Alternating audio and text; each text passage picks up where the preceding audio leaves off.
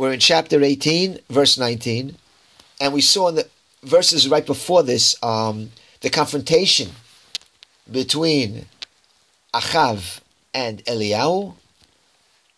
Each accuses the other of being an Ocher Yisrael, a troubler of Israel. According to Achav, Elijah is the Ocher Yisrael. He's the troublemaker because he decreed this famine and drought upon the land of Israel.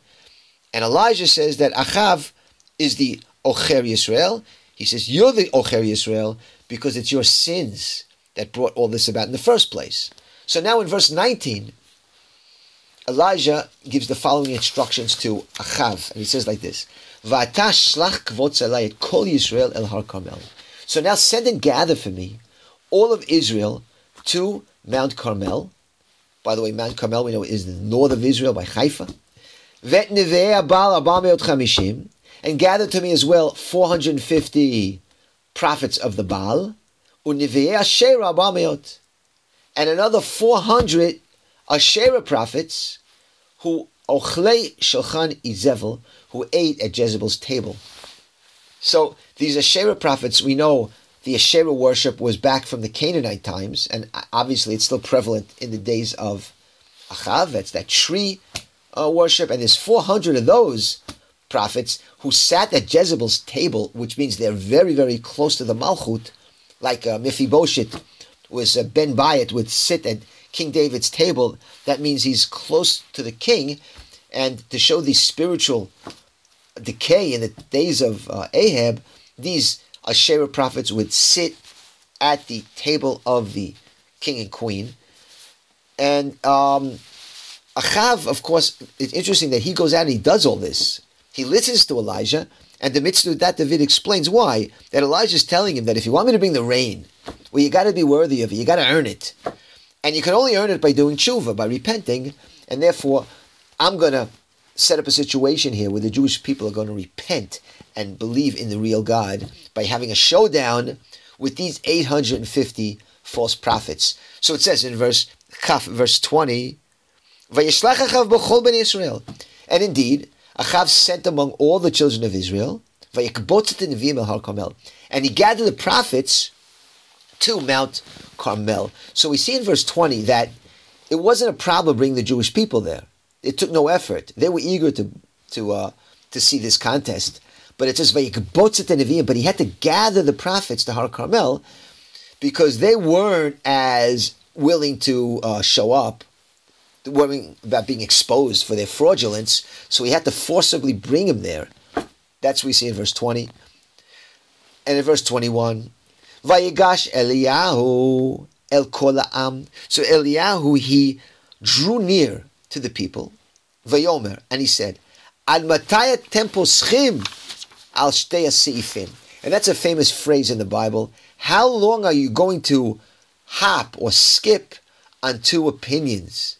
So Eliyahu is telling them that you can't have both. How long are you going to, let's say the word in Hebrew, posech, from the word Pesach, would mean like Passover, right, is the holiday of Pesach, which means to skip over. He skipped over the doorpost. So how long are you going to skip or vacillate on two different branches is the literal explanation, but we say two opinions, that the Jewish people apparently were in two different worlds. On one hand, they were practicing Judaism, they believed in God, but they also believed in the Baal a little bit too. You know, kind of like today we have our believes in, we keep a kosher home, but maybe we go out to maybe not eat kosher in the Chinese restaurant, or our Western values may not always jibe with our Torah values, and we don't always decide, you know, where the emes is, and we, in our influences by a foreign culture, also sometimes also vacillate between two values, between two different opinions, and that was the situation then as well. And then he continues in the same verse, Im Hashem Elokim, if God is the Lord, L'chu acharav, then go after him. V'im Baal, and if the Baal is the real thing, L'chu acharav, then go after him. And the people did not say a word. So it's interesting that Elijah is suggesting or telling them that instead of being a hypocrite and being on both opinions, go all the way. If you believe in Baal, then be 100% Baal. If you believe in Hashem, then be 100% 100% for Hashem, but don't be both, because that's hypocritical. And if you play that game where you're on two different opinions and you vacillate that way, you can really never do tshuva, because you always think you're okay. And so therefore, Eliyahu comes out and says, be true. Don't be a hypocrite. So it says in verse 22, Vayomer Eliyahu elam, ani notati navi l'Hashem levadi. So Eliyahu says, I have remained a prophet to the Lord by myself, levadi, by myself. Univei Baal 450 ish. And the Baal prophets here are 450. That is, it's me against 450. So they have the advantage, it's 1 against 450. Their tefillah can have more koich to it. And yet, I'm all alone. Now, why would he say I'm alone? So Rabbi Kahana, when he mentioned this verse, he would ask the question, why would he say, Notati navi l'Hashem levadi? I am left alone all by myself. After all, there are 100 prophets in the cave that Avadia is hiding. We saw that earlier in this chapter.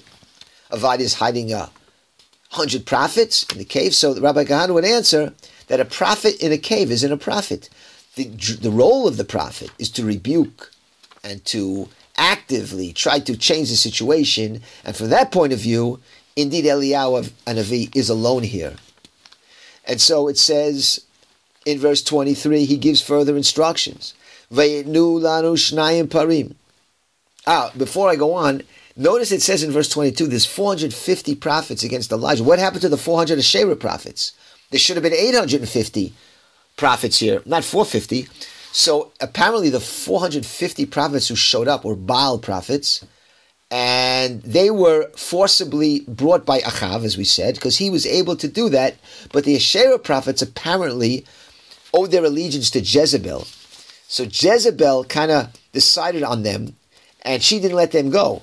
And Achav couldn't bring them. So therefore we see only 450 showed up from the Baal side.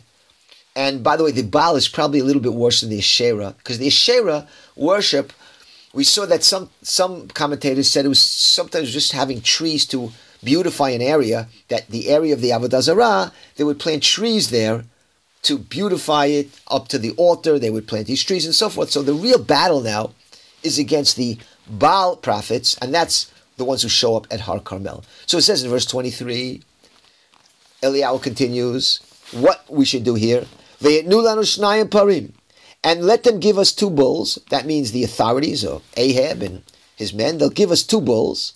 Ve'yavchru lehem a par echad, and let them choose 1 bull. Ve'itnachu, ve'yasimu ala etzim. That means they're going to cut up the bull, put it on the etz, on the wood, ve'esh lo yasimu, but not to put fire on it, because after all, we'll see that he wants fire to come from the heavens. We don't want a human fire here. And they cut it up very similarly to what's outlined in the book of Vayikra, the first chapter, where they cut up the olah, cut it up and put it on the wood. And Elijah's saying that we're each going to do this. Ani aseh et par echad. I'm going to do it to 1 bull. You're going to do it to the other one. We're going to put it on the wood. We're not going to place a fire to it. That's the plan. So it says in verse 24, then what are we going to do? Ukratem b'shem Elokechem. And once you have this ox on the wood, you call out to your God, Vani akra b'shem Hashem, and I'll call out to the name of the Lord, to my God, Vaya Elokim asher yaneh b'esh. And it will be that whoever God answers with fire, Hu Elokim, He's the real God. Vayan kolam vayamru tov davar. And all the people said, that's a good thing. So Eliyahu, again, is going to have a showdown here, and to prove once and for all who's the real God. It's the one whose bull is taken by a fire, who's devoured by a fire from the Shamayim, and that will decide once and for all which God is God, the Baal or the God of Israel. Verse 25, Vayomer Eliyahu Nevi Baal, and Elijah said to the prophets of the Baal, Bacharu lechem apar echad, choose for yourself the 1 bull, Vasu rishona, and you take it first. That is, you can have first dibs. Ki atem rabim, after all, you're the majority, right? As it says in the Torah, Achrei rabim lahatot, the majority we should choose first. Let them choose first. V'ikru b'shem Elokechem. And again, call out to your God and don't put fire there. So Elijah's giving them the first dibs, the first ox. They can choose it out of the two, so nobody thinks the thing is rigged. And Eliyahu took an ox that would be for his favor. And it says in verse 26, and they took the bull that was given to them. So the Midrash picks up with this. They took it instead of that they was given to them. That they had to take it forcibly, because it says in the Midrash that the bull did not want to go to them. He said, I don't want to go to those Baal worshippers. I want to be with Elijah. And Elijah told the ox, just as the name of the Lord will be sanctified through the bull that is with me, he'll also be sanctified through you. So therefore the bull agreed. In any case, let's go on. Verse 26. So they took the bull he gave them, and they called to the Baal from morning till late afternoon, and they said, Habal einenu, answer us, Baal.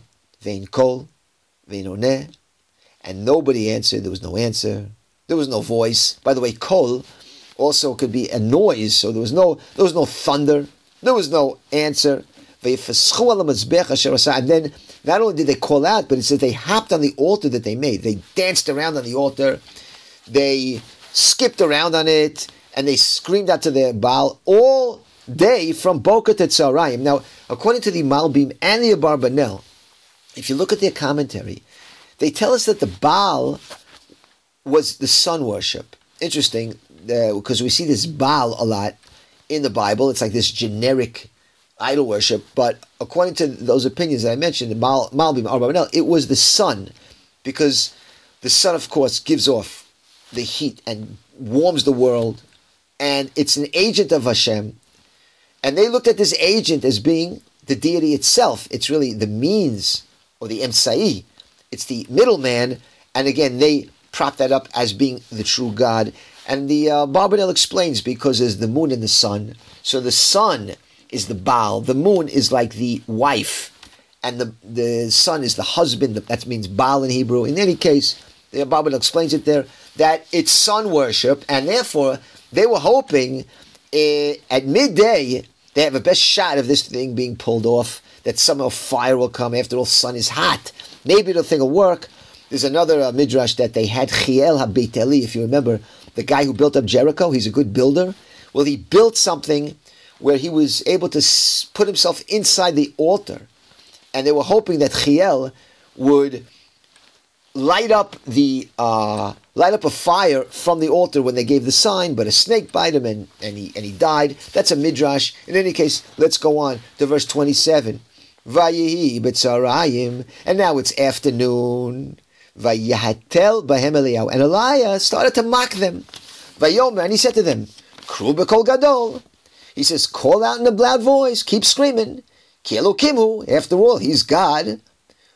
And who ki siach? Hey, maybe he's talking to somebody. He's having a sicha. He's maybe busy talking. V'chisiglo. Maybe he's went off somewhere on a long journey. V'chi derechlo. Or maybe he's going to the bathroom. There's a lot of perushim what siach, sig, and derech are, but I'm giving the most common interpretations of these words, that almost all of them say that either sig or derech are words for saying that maybe he went to the bathroom. So Eliyahu is really making fun of these false prophets, and it's halacha to do that, even though usually we're not into mocking and being a clown. It's usually against Torah. In this situation, it's a mitzvah. And so Eliyahu continues, Ula yashenhu v'yakatz. Maybe he's sleeping and you can wake him up. That is, scream louder. After all, he might be sleeping and maybe you'll wake him up with your screams. Verse Kafchet, verse 28. Vayikru b'kol gadol. So they're continuing calling out with a loud voice, maybe hoping to wake up this Baal to bring fire.